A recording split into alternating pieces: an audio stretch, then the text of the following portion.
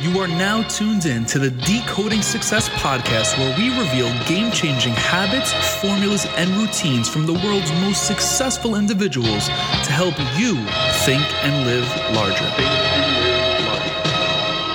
What is going on? It is your host, Matt Labrie, with an all-new episode of the Decoding Success podcast. Today's guest, a very successful, very well-accomplished individual. I'm really excited to dive into this conversation, be able to amplify it to all of you. But before doing that, I want to make sure, check in on your well-being during this rather trying time, as discussed on past episodes. And on top of that, I want to fill you in on an opportunity that I put together with some amazing individuals in my circle that has been able to feed the front lines here in the New York City area. Everyone from the FDNY, the NYPD, DSNY, nurses, doctors, even pharmacists, and so on and so forth.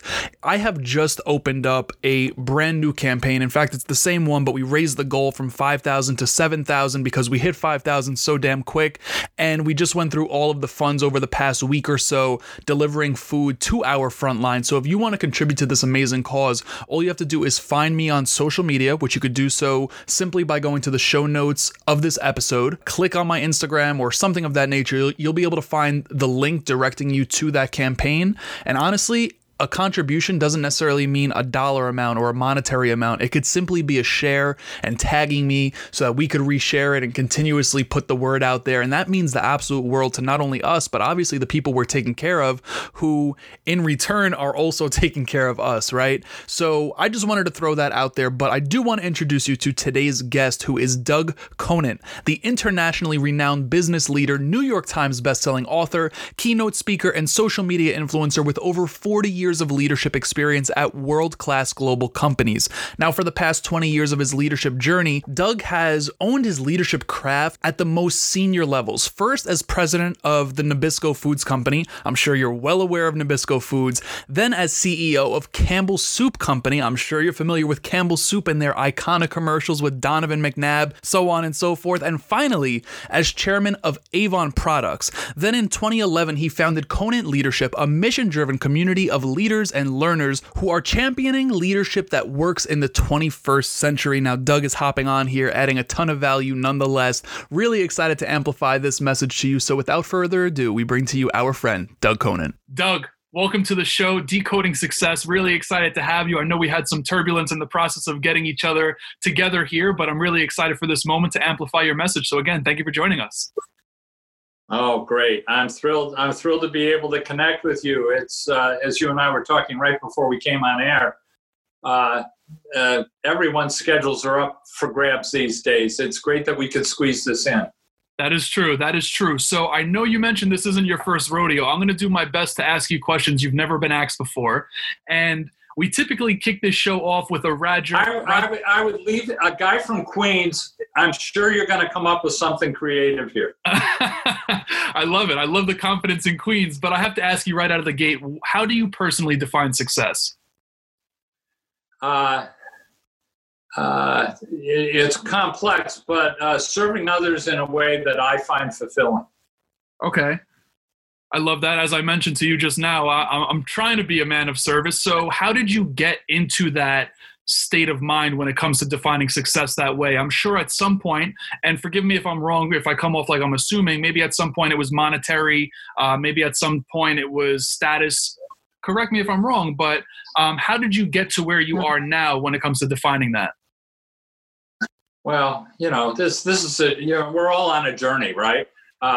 When I was when I was getting out of college, it was just getting a job, and I needed to make enough money to pay the rent and to make a living. I graduated from I got my MBA from Kellogg at the age of 23 or 24 at Northwestern University, and got my first job working up in Minneapolis, Minnesota, making $10,500 a year, and just happy to pay the bills. Right. So I just trying to find my way. So it was about the money, but it was also about trying to find a path where I felt I could contribute, add value, and where I could enjoy the ride a little. I could be in community with people that I liked and respected and could learn from. So that's sort of how it started. Ultimately, what I ultimately found out, and I'm slow, so I'm a slow learner, but what I ultimately found out was that it was all about serving others and helping others achieve their ambitions, which is where I got the most juice out of the job, So, yeah. But that took me, sadly, decades to figure that out. Yeah. So let me ask you, when was your first experience where you felt like you were being of service? Well, I grew up in a family where service was valued. I suspect much like you did. And so we were trying to help all the time through our church and through in school, through work. But I was fired from a job, which is where I always start out in the book. I was fired from a job 9 years into a career very suddenly. And I went into work one day and they said, clear out your desk. You need to be out of here by noon. And I worked for the company for going on 10 years. And they sent me to an outplacement counselor. And when I called him to make my appointment that afternoon, he said, hello, this is Neil McKenna. I'm Neil McKenna. How can I help? And this was before caller ID or cell phones. I mean, I'm old. And it was so incredibly powerful just hearing the words, how can I help, when I felt I really needed help. And that guy, it sort of clicked with me. Then and there, and over the year I worked with him, every time I would call him, he would say, hello, this is Neil McKenna. How can I help? And that note that being there just to be helpful, that's all he was trying to do, seemed to be such a neat place to be. He gave words to it, 4 words, how can I help? And that's where I really started to dial in, and that was 10 years into my career. So that's where it all started in terms of giving words to it. And the more it was interesting. The more I helped people, the more they helped me. It was like, kindness begets kindness, service begets service, helping begets helping. And so one thing led to another, and I kept trying to help people, and then I had opportunities to help more people, and one thing led to another, and then I was president of Nabisco Foods, and then I was president and CEO of Campbell Soup, and then I was chairman of Avon Products, and all I was trying to do was just help. Right. It sounds crazy. And I found by putting helping first, everything else came along. The money came along. I was never in it for the money. Well, I was, when I started, I needed to pay the rent. You had to be. I was not in it for the money. I was in it to be helpful. And that sounds sort of naive, but it's true. The more I tried to help people, the more ultimately I was able to help the people with whom I was working, and we all benefited from that. That's really interesting. So would you credit your climb to the top of numerous companies solely on service? Well, there's 2 things. You got to serve. There are 2 things in the corporate world you got to do. And you've got to do 2 things. You got to perform, and you got to take care of the people you work with, in my opinion. It's all about the people, because as you're a leader, when I was CEO of Campbell, if there were 1,000 decisions made in an hour at Campbell Soup Company, I was in the room for one of them. The other 999 were being made by people when I wasn't in the room. And you knew by the time I heard about it, it was going to be reimagined, so it was the perfect decision, even if it wasn't. I was totally dependent on others for us to lift that company up or any other company. So it is all about the people. But look, if you don't perform, you don't have the job for very long. They're going to find somebody who will. I don't care. I'm a Yankee fan, right? And I don't care how good the guy is. He's got to hit 300 if he's at third base, He's got to have 20 home runs, at least. He's got to have a good arm. You got to perform.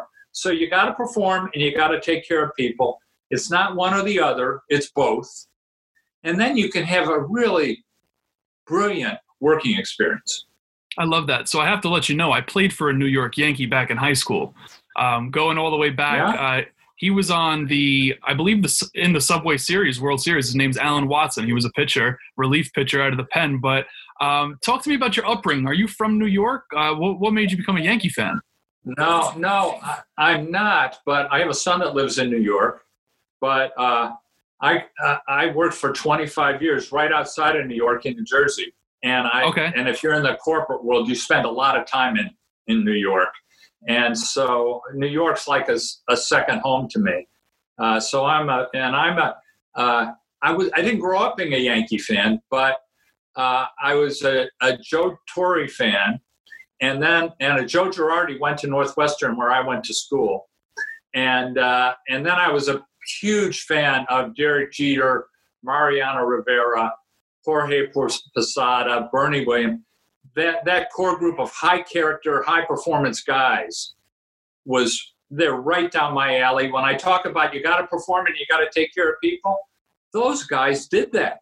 They performed and they took care of each other. Right. So I'm actually, for better or worse, I'm a Chicago Cubs fan because I grew up in Chicago. Right. And I did have my moment of success in 2016, and that was about it. That was it. After that, who knows what happened? But Doug, we're not done yet. No, you're not. You're not. You're definitely not. You got a great team there, and I believe you guys will put it together. Let's see if we even play this year. But, Doug, I want to connect the dots here. You mentioned Nabisco. You mentioned Campbell's. You mentioned Avon. And we also talked a little bit about the middle ground. I want to know, who was Doug growing up? Who was Doug in high school? Doug in high school was a decent, mediocre student, highly introverted. Okay. And a decent athlete, but not a great athlete. I tried out for my high school tennis team. I became a very good tennis player. I tried out for my high school tennis team as a freshman. They took 18 guys on the freshman team, and I didn't make it. 18 guys, freshmen, just for the freshman team, and I was cut. So ultimately, I became a top-ranked tennis player. It paid for my college education. It paid for graduate school. I played professionally some, and sports was a huge part of my growing up period. But I started out as a mediocre student, highly introverted, and kind of lost in the sauce of life. Sports helped me find my way. I was a big sports fan, and then I found a sport that I could really excel at that ultimately paid for my whole education and got me associated with people who were performance-oriented, who were high-character people that I could learn from and grow with. So that's really interesting. You mentioned not making the team as a freshman, but you didn't let that stop you at all. That's a really admirable mindset and character. I mean, seriously, like at that age, people will just throw in the towel unless they have a parent behind them, like pushing them, saying, "Hey, you need to do this." No, I didn't need a parent. I love to read cheesy Western novels. My favorite author is a guy by the name of Louis L'Amour. Louis wrote 120 Western novels. I've read them all probably 3 times. I can't remember how they end. There's so many of them. And until I get to the very end, and then I say, oh, yeah, I read this. But he had a great line. His line that has always stuck with me, he said, quoting this hero in this Western novel, he never knew when he was licked, so he never was. And that's sort of the mindset I bring to what I do. I have a fierce resolve to, if it's something I believe I can make a difference in, I have a fierce resolve to see it through. I did that in tennis. I was an introvert. So when I didn't make the team and I was all by myself, I would go hit a ball against a wall. And I did it for hours and hours and hours because an introvert, that's what you do. You spend time by yourself. And I got pretty damn good at hitting a ball against a wall. And by the next year, I was one of the best players in the city of Chicago. And by the next year, I was one of the best players in the state. By the next year, I was arguably the best player in the state. And then I was getting scholarship to go to Northwestern to play for a world-class coach. And then all of a sudden I had my education paid for, and then I was working for the world-class coach in graduate school. And then I was playing with world-class players. It all blossomed from there, but my first experience was not a positive one. So what stopped you from going pro? I'm really curious. Wasn't good enough. Just not good enough. I am. Part of it was at the time, I am old, I'm 68.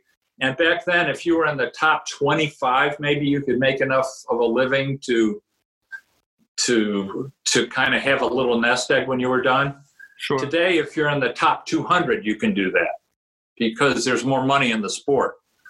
But if you were in the top 200 or 300 40 years ago, forget about it. So you just needed to choose another path. And I had aspirations of doing something other than tennis. I just didn't know what it was. I went on to graduate school. I stumbled through that. Wasn't great. Had one job offer coming out.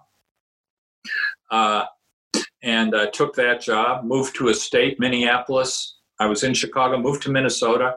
Didn't know one person in the state of Minnesota. Started my job there. 6 months in, my first performance review. In the corporate world, you have your boss fills out a performance review on how you're doing on these things.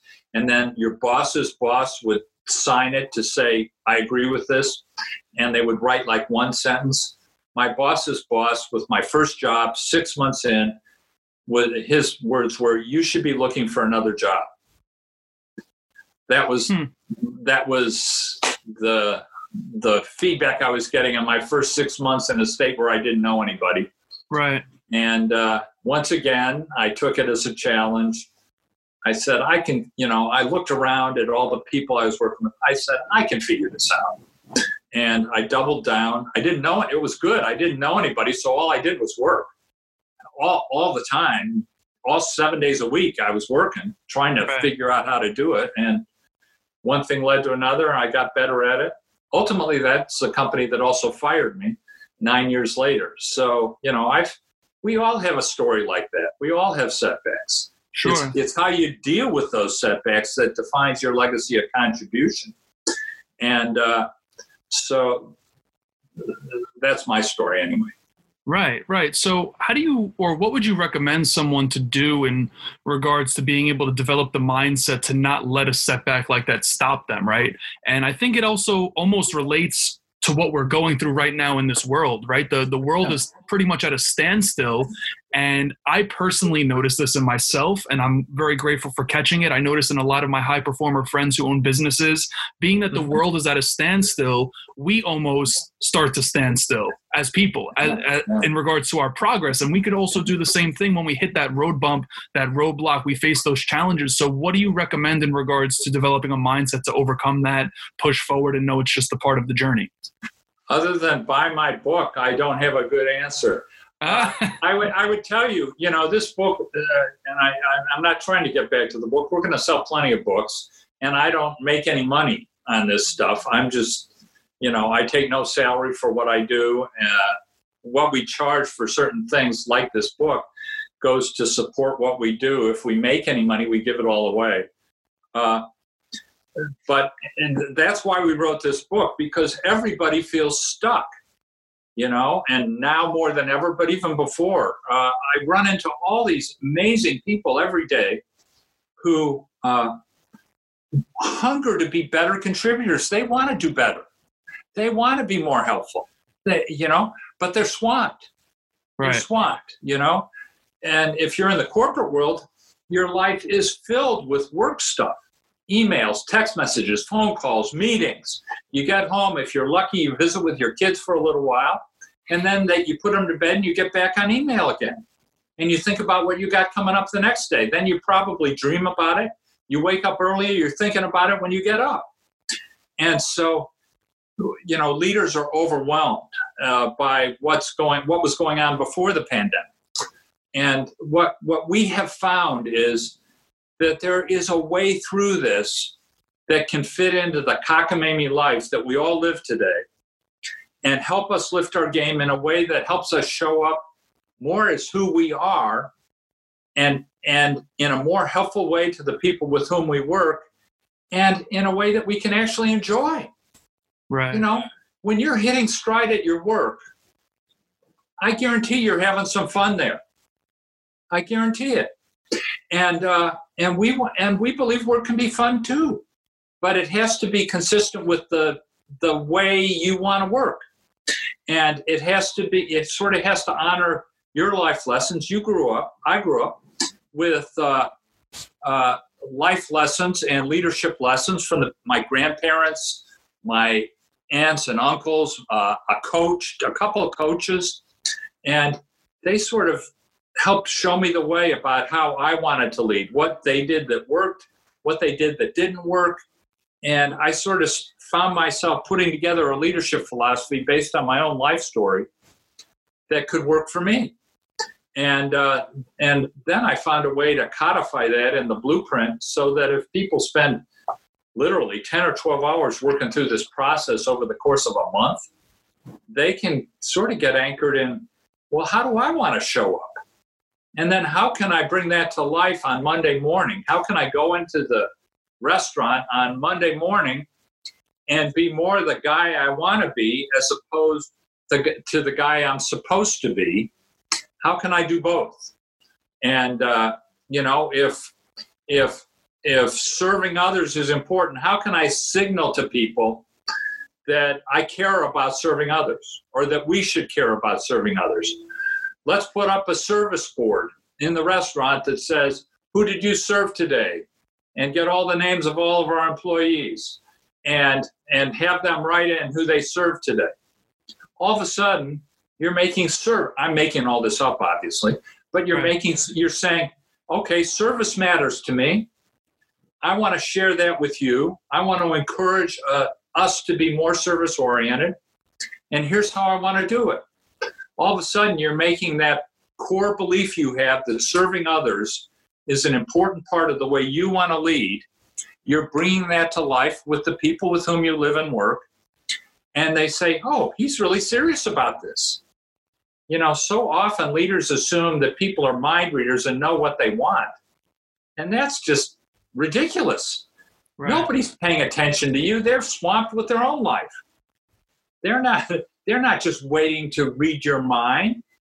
They're just trying to get through their day.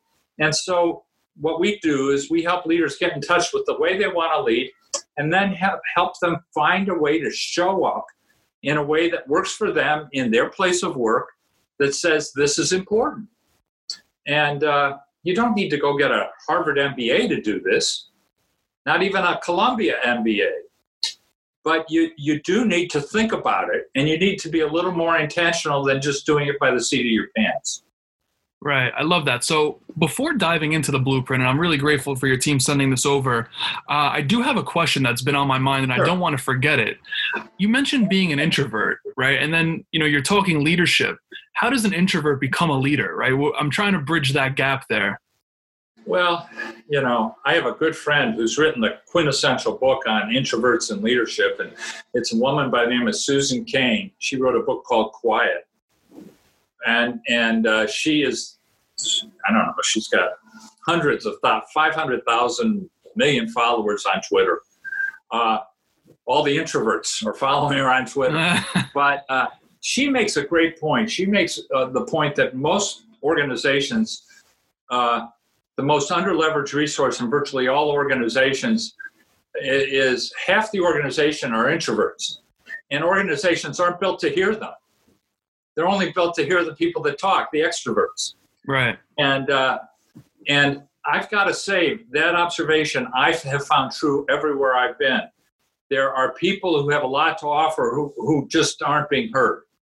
And as an introvert, I found, as I was struggling along the way and getting negative feedback and getting cut from tennis teams and being told I should look for another job and getting fired, I had to find a way that worked for me as an introvert, some signature practices I had that said, hey, I'm here and I have something to say. And so we go through it in the book, but I think as an introvert, you got to think about it, because you tend to, I won't say you, I tended for decades to sit back pretty quietly and assume people knew what I was thinking, which was just a joke. It wasn't, they didn't know. I never told them. Right. And so I think as an introvert, what you have to do is find ways that work for you that say, hey, I'm here. When I got fired from my job, my outplacement counselor said, God, you're going to be a horrible interview. You're never going to get a job. And I said, why? He said, well, you don't say anything. You're so damn quiet. He said, you're misleading people. And I said, what do you mean I'm misleading people? He said, you have a lot to say, but you're not saying it. So you're lying to people. I said, I'm not a liar. He said, you're misleading people, Doug. You have a lot to say, and you're not saying it. What we have to do is help you find a way to express yourself so people know where you're coming from. A small example, when I was going for my job interviews, I was a pretty terrible interview. He said, well, you got to find a way to differentiate yourself or you're never going to get a job. And I had a mortgage. I had a new baby. I had our 2 kids. It was ugly. And I thought, well, how can I do this? Well, I would go for an interview at a company. Everybody I would meet that day, I would get their name, including the person at the front desk at the reception counter. I would get their name, and I would pay attention to what they said to me. And then as soon as my round of interviews were over, maybe with anywhere from 3 to 8 people, I would walk to the coffee shop next door. I would handwrite a note to each one of those people, thanking them specifically for how they had helped me in that day. I would then, so because for an introvert, you have a chance to think about it. You can write it down just the way you want, and you can get organized, all right? That worked for me. And then I would walk right over to the receptionist, right back to the place, and I would hand them all the notes and say, could you have these delivered this afternoon? Or latest tomorrow. Right. And so they would all get this note within 24 hours of meeting me, a handwritten thank you note, thanking them specifically for something that we talked about. How do you think they responded to me the next time I went into that building? Well, it sounds like you differentiated yourself. The receptionist, who had never had a thank you note in their life, had gotten this note from me. Doug, I can't believe you made it through the first day. That's great. Who are you seeing today? Oh, you better look out. This guy is pretty difficult. They were cheering for me, the receptionist. And I thought, my gosh, that was all I was doing was saying thank you and genuinely meaning it and paying attention to the fact that they helped me. And that was something I could do as an introvert. And I developed other practices like that where I could collect myself, provide feedback to people, solicit help, and that worked for me as an introvert. Just like hitting a tennis ball against a wall by myself, I didn't need anybody else. Work to help me lift my skills on the tennis court. This helped me lift my presence in the corporate world. I love that. Doug, I could ask you 1,000,001 questions about what we're talking about right now, but I do want to get to the blueprint. That's what we're here to talk about, and I do want to respect your time as well. So my first question to you, if you weren't the author of this book and, we were office pals or something of that nature, and you just so happened to read it, what would you say to convince me that I should be reading it as well? I'll refer. I was on a call this morning with over 200 CEOs/C-suite people that I was talking to about this subject. And the point I made with them is all 200 of you are high achieving, high contributing executives, and you're all different. Every one of you is different. Every one of you leads in a different way. And it's informed by your life story, and it's informed by the situation you're in, your aspirations. You all have a different approach, each one of you. And this book, The Blueprint, is designed to help you find in your case, your unique approach to leadership and to codify it. So when you run into a difficult situation, you've got a strong foundation you can rely on. You know how you want to show up. You know how you want to lead. And you can show up in a more impactful way from the get-go. And you can build your own leadership model, which will guide the way you serve others. You won't even have to think twice about it. You'll know exactly how I'm going to respond. I have a leadership model. I know exactly how I'm responding to this pandemic. There are 8 things that matter, and I have to attend to those things. And as I attend to those things, I will have impact with the people I work with, and it will be impact that works for Doug Conant, the shy, introverted, reserved executive.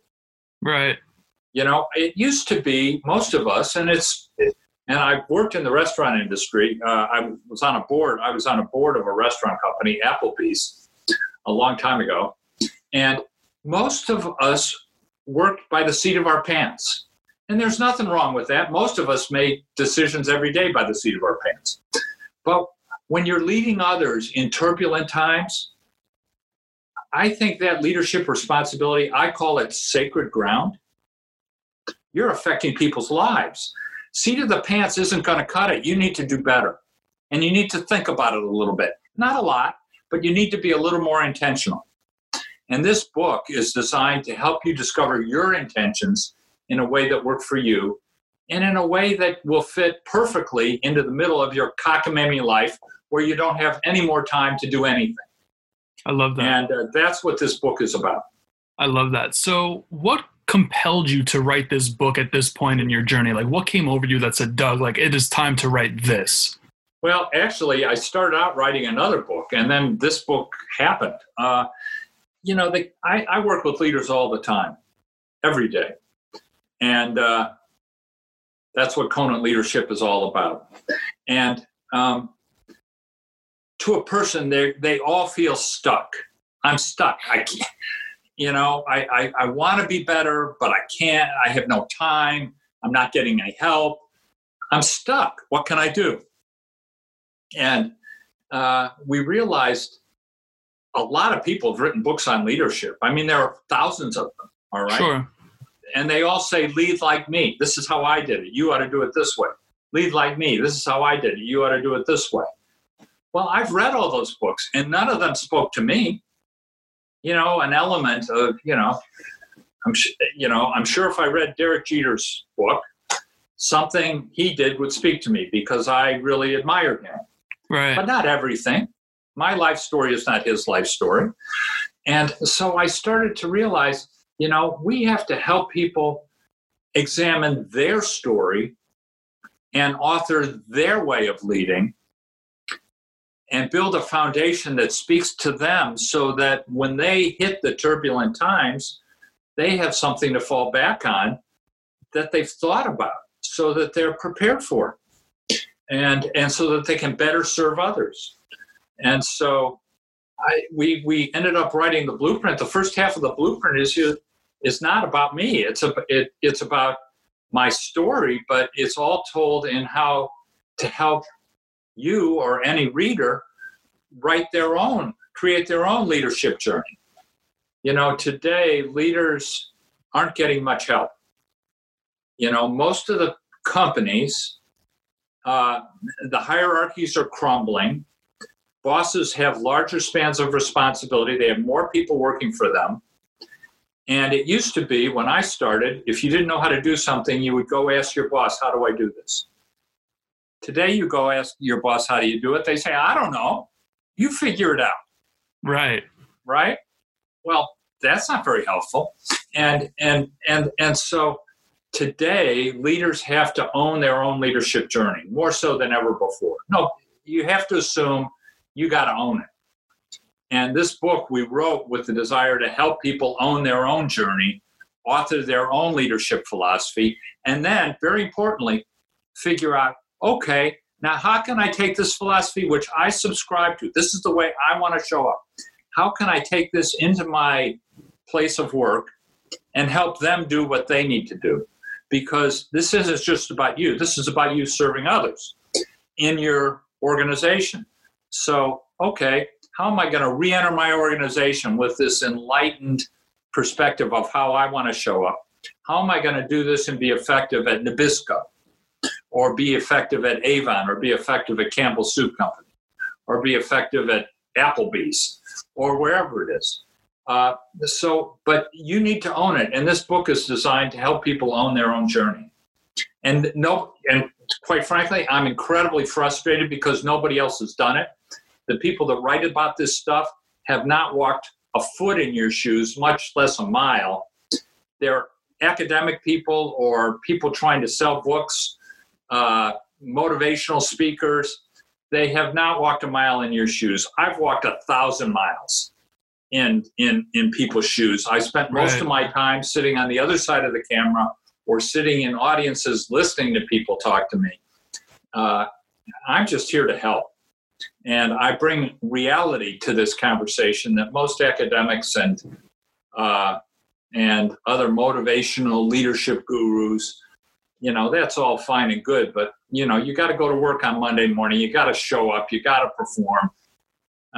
This isn't for the faint of heart. You got to, this is real life. And what we try and do with this work is bring real life into the conversation, not just some aspirational BS.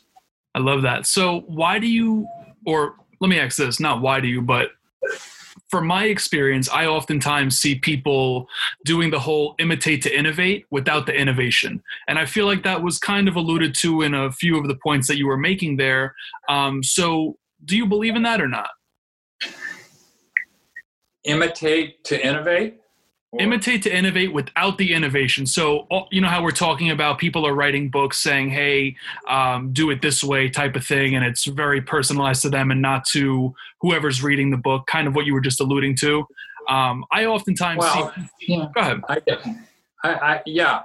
Well, I believe that today's leaders, they need to tailor an approach that speaks to them. And they do need to innovate. But it needs to come from a place that really speaks to them. I mean, there's somebody in your life who had a profound influence on you. I don't know who it was, a father, a grandfather, a coach. There's somebody who had a profound influence on you. And the way you walk in the world today reflects the impact of that person. Right. And what leaders need to do is find those people in their lives and really understand, how is this is guiding me. This person is the rudder in the water here for me.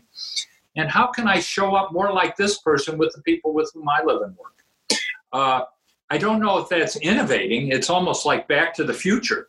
Sure. Because what I encourage people to do is get in touch with their roots and then be more like the people who had an influence with you, a positive influence with you, with the people whom you live and work. Today, that might be considered innovation.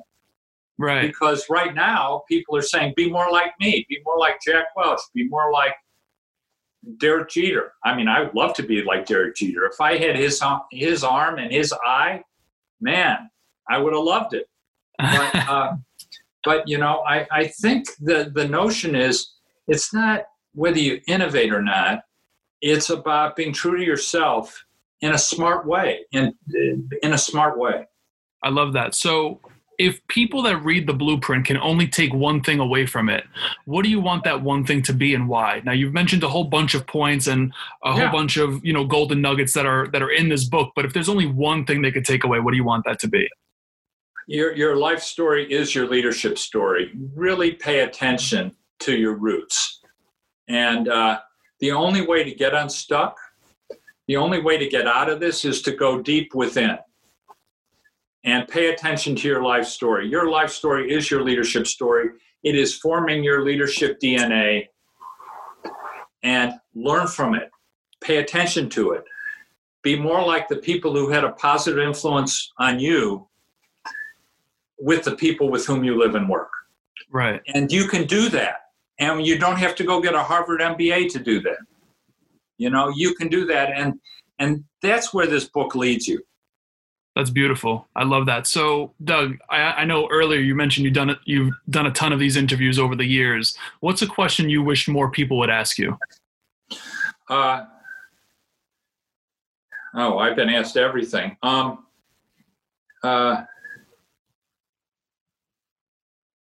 I guess there are two things. One is 2 points. I don't know if it's a question or not. One is, a point is forget perfection. You'll never be perfect. Okay. Just do a little bit better tomorrow than you did today. That's how Derek Jeter got better. That's how Joe Girardi got better. They were in pursuit of perfection, but they were just focused on getting better every day. That's what you need to do as a leader. There is no big epiphany that's going to come and you're going to have something just fall out of the sky and say, okay, now I'm going to do this. If only it worked like that. Yeah, just focus on doing create a plan, and which the blueprint will help you do, and then focus on doing a little better every day. Forget perfection. Just make progress. This is about intentional progress, not the pursuit of perfection. Oof. And the other thing I would say is that this can be fun. We tend to get into these conversations and it becomes philosophical and everything else. But you have one life to lead. Enjoy the ride. You owe it to yourself. Have fun with it. I think who was it? Conan O'Brien has a great line. He said, "Work hard, be kind, and amazing things will happen." If you work hard, you have fun, amazing things will happen here, but you got to work hard at it. Right. And you will have fun along the way. This is not meant to be a forced march, an ordeal. This is meant to be a fulfilling journey. But you owe it to yourself to create your own fulfilling journey. It's the only way you can create a fulfilling journey. And then have fun with it. Exactly. And so enjoy the ride. I love that. Now, there's 3 questions we always ask every interviewee on the way out of the interviews. You may have already answered one with your last response here, and I'm really grateful you shared all that. This question can come off a little cliche, but bear with me because I'm going to reverse engineer it on the back end. First question is, what is the best piece of advice you've ever received? I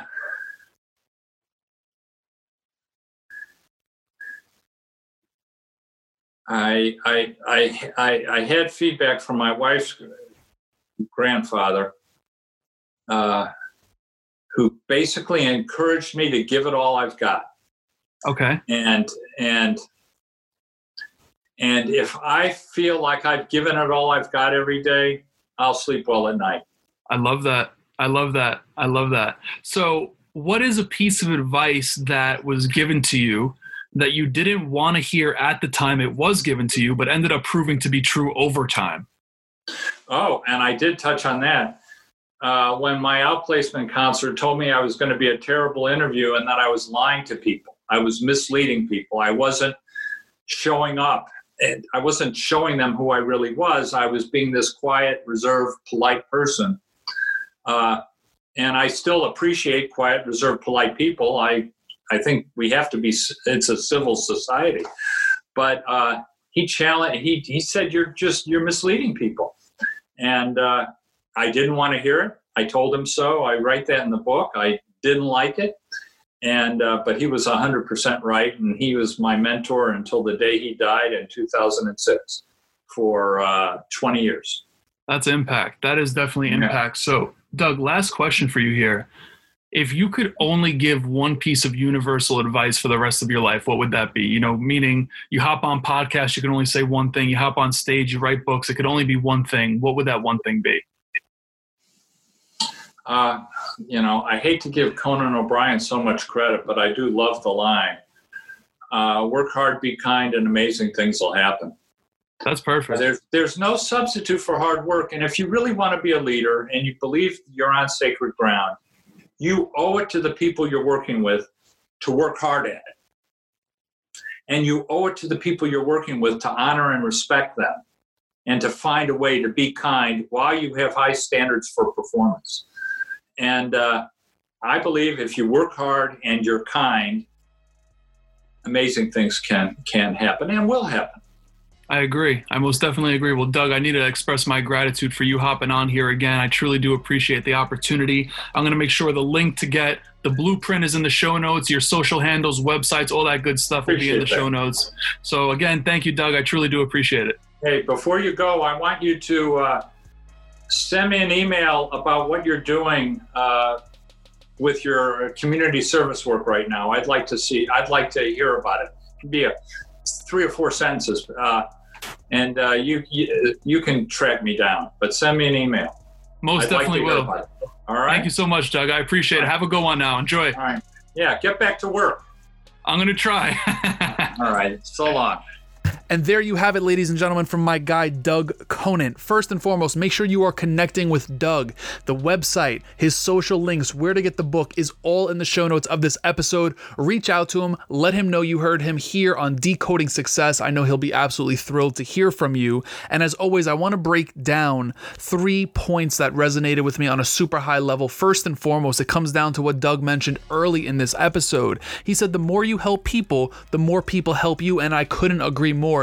Hearing it from Doug is huge. Like, being a person of service is monumental. And the more you help, even if it's on a smaller basis in your household, to your neighbors, to your friends, your family, the people in your community, the people around you, your coworkers, whomever, right? And continuously growing up and up.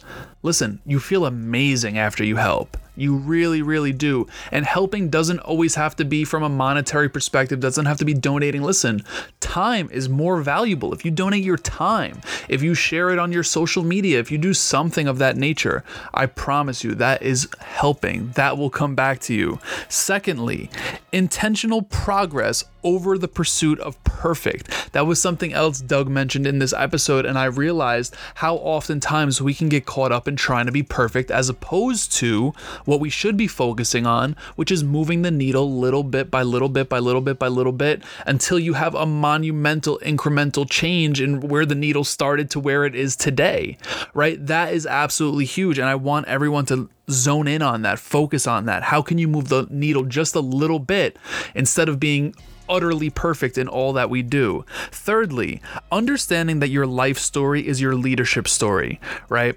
We're in leadership roles more than we even think we are. For instance, if you're a coach at a little league, right? It doesn't have to be the CEO of some company. If you're a coach at a little league, you might be a leader in your household. You might be the head of something in your community. Listen, there are so many leadership roles that we are unaware of that we already possess. And the way we lead dictates our life story. And that reminder from Doug is absolutely huge. So again, I just want to recap these 3 things before we move on. The more you help people, the more people help you. Keep that in mind. Intentional progress over the pursuit of perfect. Keep that in mind. And lastly, your life story is your leadership story. So lead with pride. That is absolutely huge. And as mentioned earlier in this episode, I put together that donation fund for the Frontline here in New York City. If you'd like to contribute, you could do so through the show notes of this episode. The link is in there. Doug is getting behind it. He's promoting it with his team. This is absolutely huge. We are well on our way to raising even more money than we previously expected. So I'm really, really excited to continue impacting through this. And I just want to say thank you to all that have already contributed in some way, shape, or form, whether that was from a monetary perspective or by sharing it or even making the deliveries with me, such as my boys Jimmy Nolan and Brian Fasheen. If they're tuned into this, God bless. I really appreciate all of their help. We had monumental days together, just dropping off food, seeing the impact it's making on all of the front line that we are helping. So I just wanted to say thank you on that front. And again, listen, connect with me on social. You can do so through the show notes of this episode. And lastly, if you haven't left a rating and review yet, I'm just going to say this rather bluntly. What the fuck are you waiting for? I am not asking for 5 stars. I just want to hear your genuine feedback so we know how to continuously tailor the show and how we can pivot, how we can continuously deliver on adding value to your life. So until next time, everyone, be blessed. Peace.